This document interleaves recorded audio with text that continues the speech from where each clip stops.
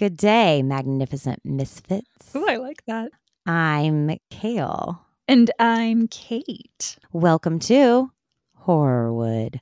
That was pretty good.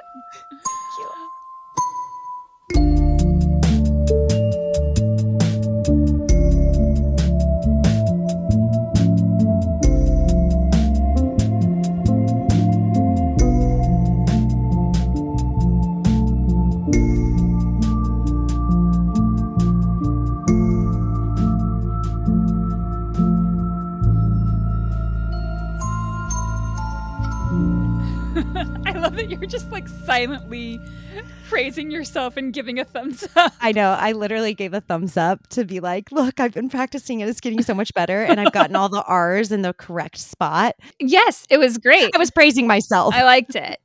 Hi, everybody. So happy holiday weekend. This is our Labor Day episode, which is the unofficial start of fall, which means it's the unofficial start of spooky season. I'm so excited. I'm already watching horror movies. Before we started recording, Kaylee, I was watching Texas Chainsaw Massacre because I've actually never seen it. Well, I haven't either. And I just can't imagine doing that at I don't know. What time did you watch it? In the afternoon? Well, I didn't finish it because I was like, "Oh, it's time to log on." But, okay. but no, it's waiting for you. The it chainsaw is waiting.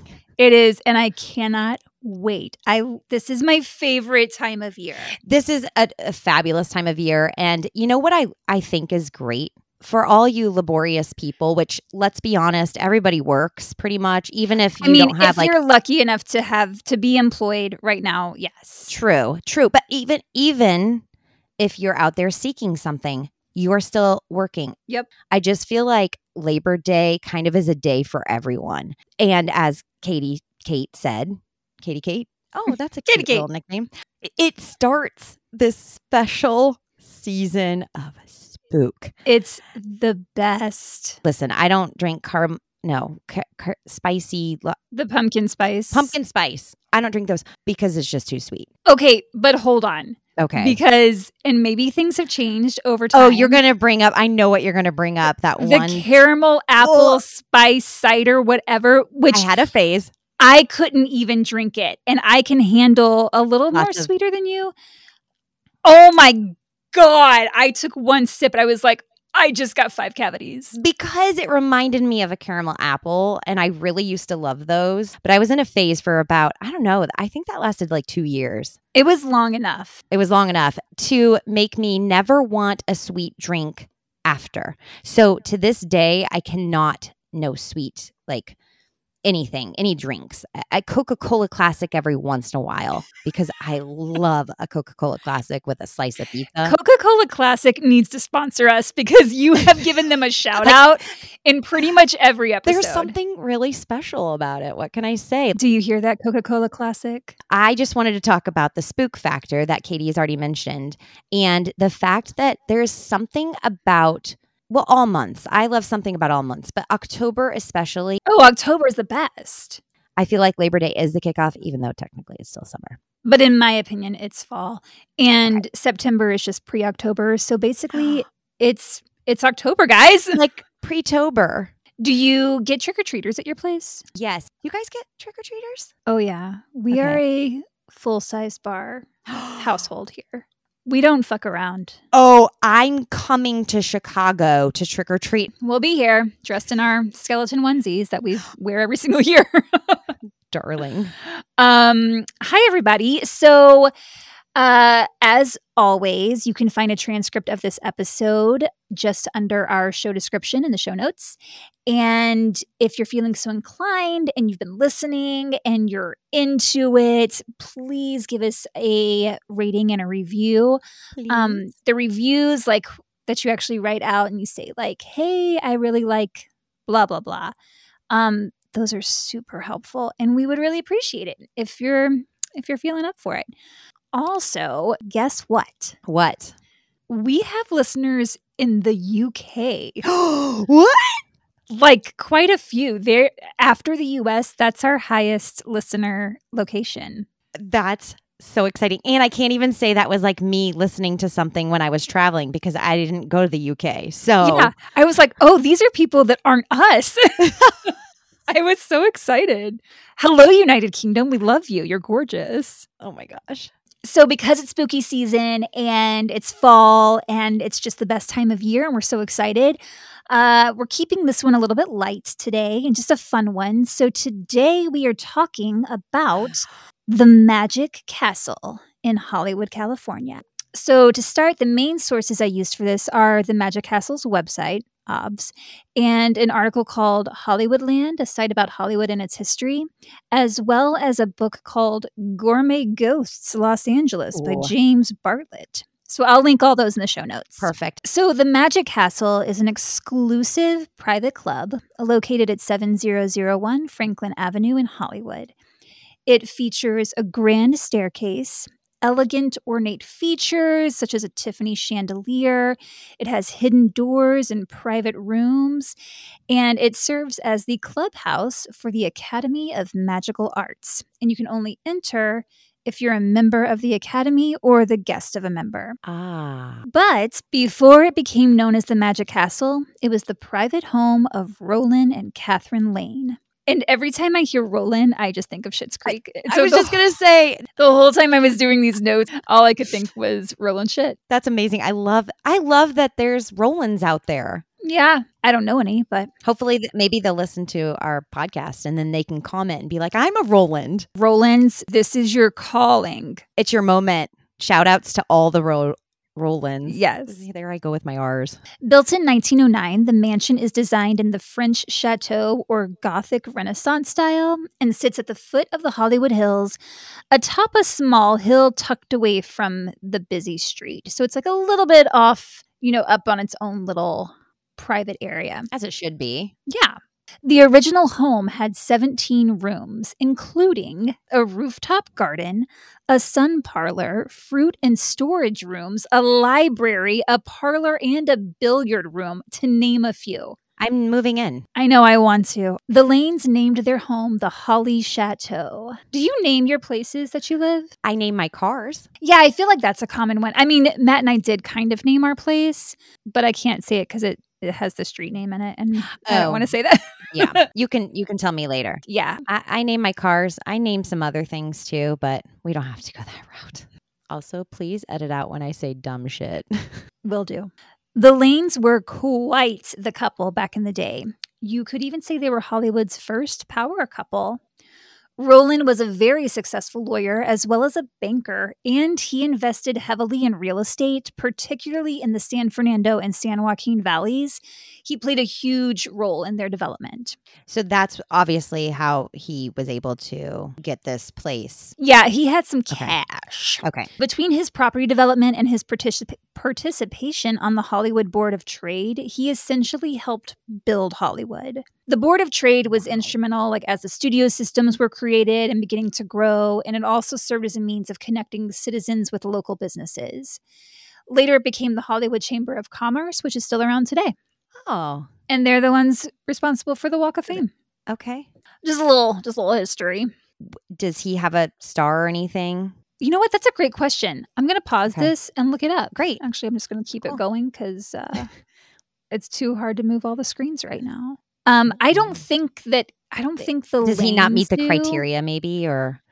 I don't even have to look it up because I just realized. So the Chamber of Commerce is the one that was responsible for the Walk of Fame. He was on the Board of Trade before it became the Chamber of Commerce. Okay. Roland's wife, Catherine, was no slouch herself. She was a college graduate, which was a huge deal because during this time, higher education was reserved primarily for men. For men, yeah. And she was born in 1864, so she would have graduated in the late 1800s. So that was a big accomplishment in and of itself. Yeah. In fact, when I was looking her up, that was the first thing that was listed as her description. It was she was a college graduate. She was a teacher and a published author. Shout out. Get it, Catherine. And worked with a variety of community service organizations. She even served a term as president of the Women's Club of Hollywood, which still exists today. And she was known as the Tree Lady because of her interest in community parks. So she's like a little Leslie Knope. Okay, I love this woman. I know. Already. Teacher, wrote a book, Plants trees. loves trees. She is credited with procuring 360 cherry trees from Japan for planting in and around Griffith Park, as well as planting the palm trees that lined Wilshire Boulevard. So these palm trees were kind of iconic. Right. Sadly, the palm trees were removed just a few years ago to make room for a Metro line expansion. So that sucks. I read that they were able to relocate a lot of them, but not all. Roland and Catherine were very philanthropic and supported the arts and local artists, as well as civic improvement projects. And they also donated a ton of money to schools and charities. So they were just like, take some cash. I love them. Are they still? Oh no, they're real dead. Well, you know, maybe they are ghosts. Well, we'll get to it. Okay. The Holly Chateau became one of the most recognized addresses in Hollywood. The couple hosted a ton of elaborate parties. Guests included orphans because they had an adopted son. And so they were all about like children and children's projects and orphanages and all of that. As well as orphans, they had artists, community leaders, world travelers. Very inclusive. You name it. Yes. They even hosted the Wisconsin delegates of the 1932 Olympics. Roland was from Wisconsin, so that is why it was the Wisconsin delegates. And so this is just a side note. So he was from Oshkosh, and Catherine's book that she published is called The Girl from Oshkosh, but she was not from Oshkosh. So that's just like a little fun fact. Okay. One thing in my research that I found a little odd was that they wanted nothing to do with the movie industry or film stars. Despite their love of the arts and artists, they seem to avoid that industry as much as possible. I just thought that was interesting and weird. I do think that's interesting, but I also think that sometimes that's what makes like the best like supporter of those types of like anything really is when they're not heavily involved. They appreciate it for what it is. Yeah, I don't know. I couldn't really find any more about that, so I just thought it was weird that they like did not care to, you know, hobnob with the Hollywood elite, if you will. Roland and Catherine did hit a rough patch, unfortunately. In 1923, Catherine filed for divorce, citing cruelty and naming another woman. So it sounds like Roland had a little side piece. Ro, not cool. Not cool. Not cool. But the two did reconcile. And apparently, I didn't write this down, but he was basically paying for his what's the word? Indiscretions? Is that the word? Infidelity. Yes, that's it. Infidelities. Okay. Because he ended up having to take Catherine and their son on some cruises and world tours, and just basically Catherine was like, all right, if I'm going to stay, you're going to pay. Oh, I didn't even try to rhyme that. That was great. Thank you.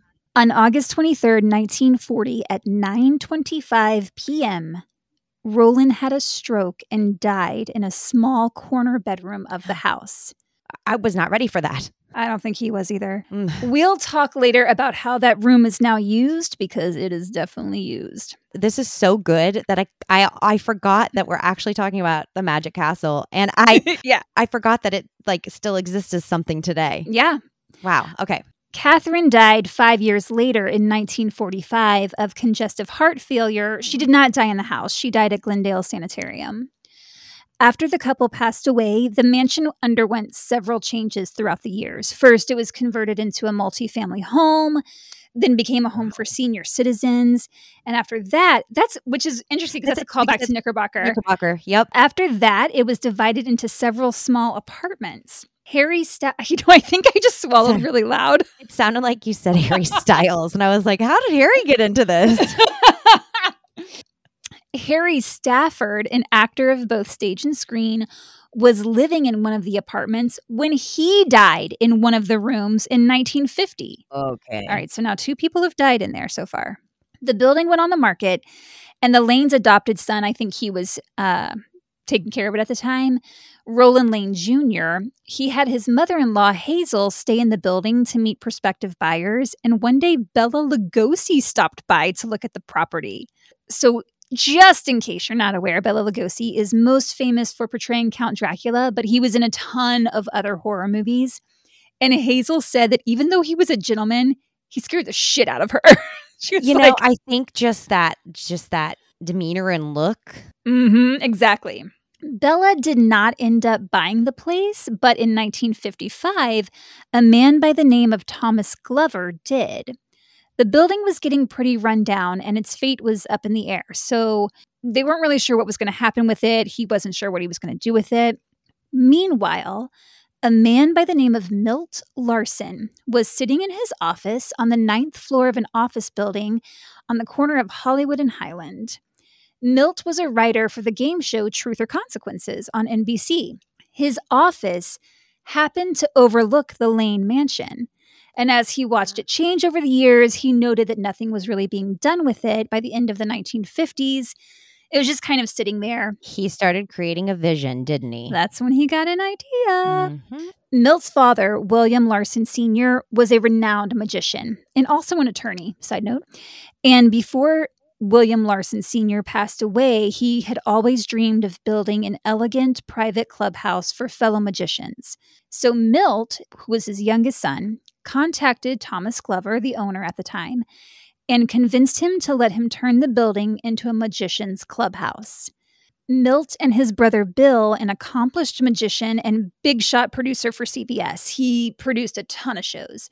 They obtained the house, and in September of 1961, the brothers, along with a crew of friends and volunteers, began renovating it to restore it back to its original elegance. How did they have, pictures? There are pictures of when the house was being built and all of that kind of thing, but they actually used pieces from all over the place. I don't go too much into it, but the chandelier came from one place. The lights that lead up to the path came from a bridge in Pasadena, I believe.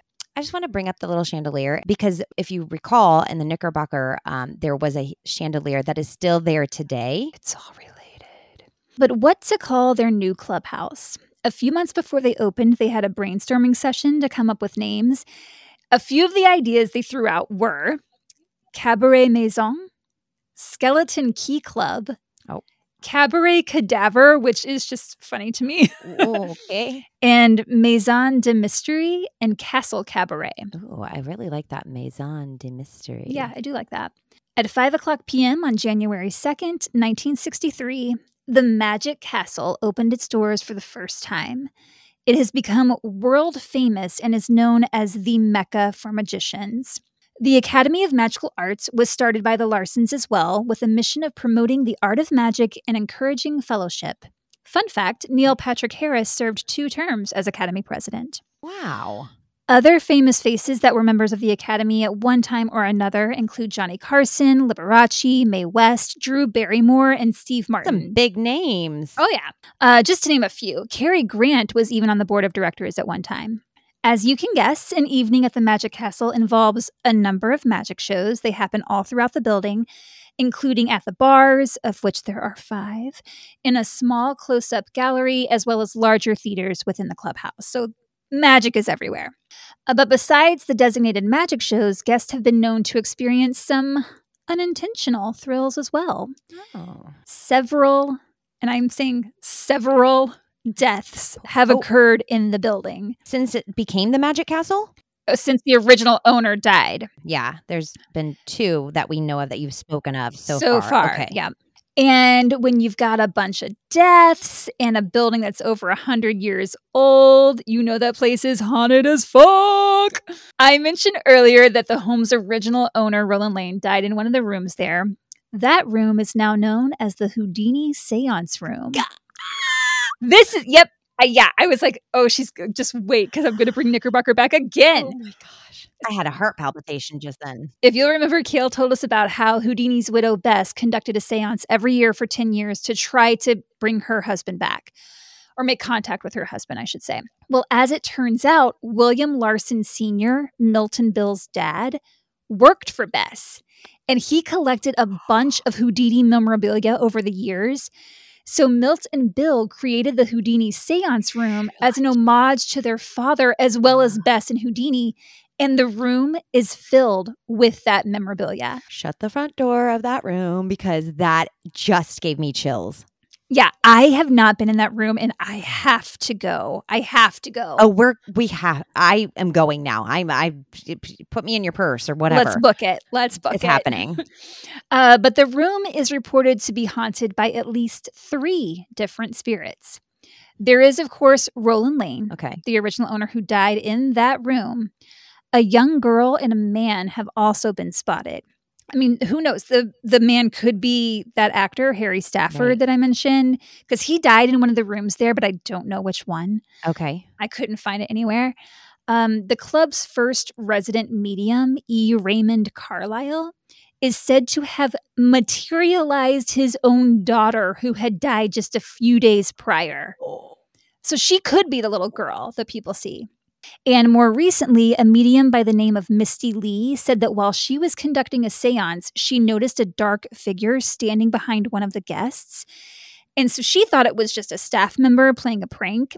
So after they do the whole seance and everything, and the group is getting up, she goes up to that guest and mentions it. And she's probably like, hey, hope they didn't freak you out too much. You know, I think one of the employees here was just having a little fun. And the guest said, oh, I've had a dark figure following me my entire life. Okay. That's spooktastic. And also, I just want to maybe put this out there. Perhaps all the Knickerbocker seances worked, only Houdini was showing up at the Magic Castle. I mean, maybe the wires just got crossed. We don't know. We don't know. Guests in the Houdini room have also reported candles and chairs moving on their own, as well as the table lifting off the floor. Oh. So just some casual things happening there. Just cash, yeah. Just your everyday Tuesday. And then listen to this. So in the afternoon of Halloween 2011, a crew was working on the roof of the castle and a roofer's blowtorch fell over and started a fire. There was extensive damage to the attic and the 3rd floor, mostly water damage from trying to put the fire out. Okay. The room directly underneath where the fire started was the Dante room, named for Dante the magician. It was destroyed. The Houdini room, on the other hand, was completely unscathed. And interestingly enough, Houdini did not like Dante. Houdini working that magic. And Milt Larson pointed out something he found interesting. He said, so if we remember, Houdini died on Halloween, as Kale mentioned in the last episode.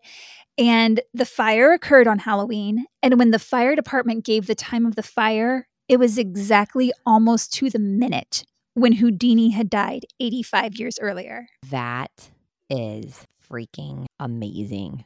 Other figures have been spotted in the Palace of Prestidigitation, which is one of the venues inside the clubhouse. It's believed one of these figures is a man by the name of Di Vernon. He was a beloved magician in residence there and performed pretty much every night for almost 30 years. He did not die inside the Magic Castle, but his ashes are kept there on a shelf outside the theater. Did you see them? Not the ashes, but where they were kept.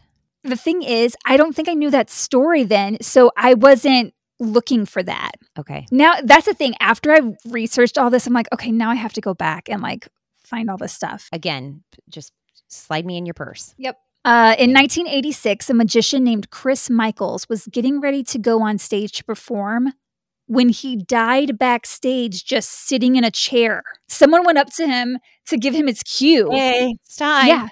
Yeah. And that's when they realized he was dead. So now when anything goes wrong, especially if it happens backstage, everyone blames Chris. They're just like, oh, spotlight's out, Chris's fault, which is just rude. I mean, I just hope that when I die, people don't blame my spirit for things going wrong. I mean, I feel like if somebody were to be like, oh, the door opened, Kaylee's just whatever, Kale, I don't know. Anyway. I would rather they credit me if something if they had a really nice glass of champagne or if they see a cute dog, then they could be like, oh, Kate must have sent that. I'm just telling everyone now, when you have a really nice glass of champs, you can thank me. I will thank you for that. But if for some reason your door opens and it's a bewildered moment, you can just say, that must be kale. I will. It's believed Chris is another one of the figures that has been spotted in the Palace of Prestidigitation. Guests have also reported having lovely conversations with the really nice bartender at the Hat in the Hare pub located in the basement of the clubhouse. These conversations have supposedly taken place on a weekday, but that bar is only open on Friday and Saturday nights. Oh. So this friendly bartender is believed to be the ghost of Lauren Tate, who was a bartender there before he passed away. And fairly recently, in just 2017, another beloved magician, Daryl Easton, died by suicide at the Magic Castle. He had been performing there that week, and his body was found in a closet. He didn't go missing? Or, I mean, how did that happen? I don't, they just said that they found him in a closet, but he did Wow. die by suicide at the castle. Oh, that's tragic. Yeah. He was an award-winning close-up magician with over 40 years experience. Oh. And I didn't find anything related to like hauntings by him, but I include him because it's relevant. It's another death that's occurred there. Right. Another ghostly sighting comes in the form of a little girl in the basement running up and down the hallway of what is known as the haunted cellar. That's very poltergeist-like. But perhaps the most famous ghost of the castle is that of Irma, the resident piano player. Irma. Now, I read 2 different accounts of Irma, and I'm going to relay them both to you, and you can decide which I one get to decide? you... Okay. Yeah. This is great. I love So deciding. the first one comes from an article I read on Ranker. It states that Irma was a frequent guest at the home of Roland and Catherine Lane in the early 1900s. The Lanes owned a baby grand piano, and whenever Irma came over, she loved to sit and play. Roland, however, was not a fan of piano music, which is weird since he's supposed to be a huge supporter of the arts. So he moved the piano up to the 3rd floor so Irma and other guests wouldn't see it and get the urge to play. Irma took this as a personal insult. She was like, if you're going to prevent me from playing piano in life, then you can bet I'm going to play nonstop in death.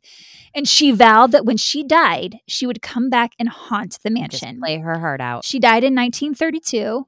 And when the Magic Castle opened in 1963, the piano was moved back downstairs, and Irma has been entertaining guests nightly ever since. You go, Irma.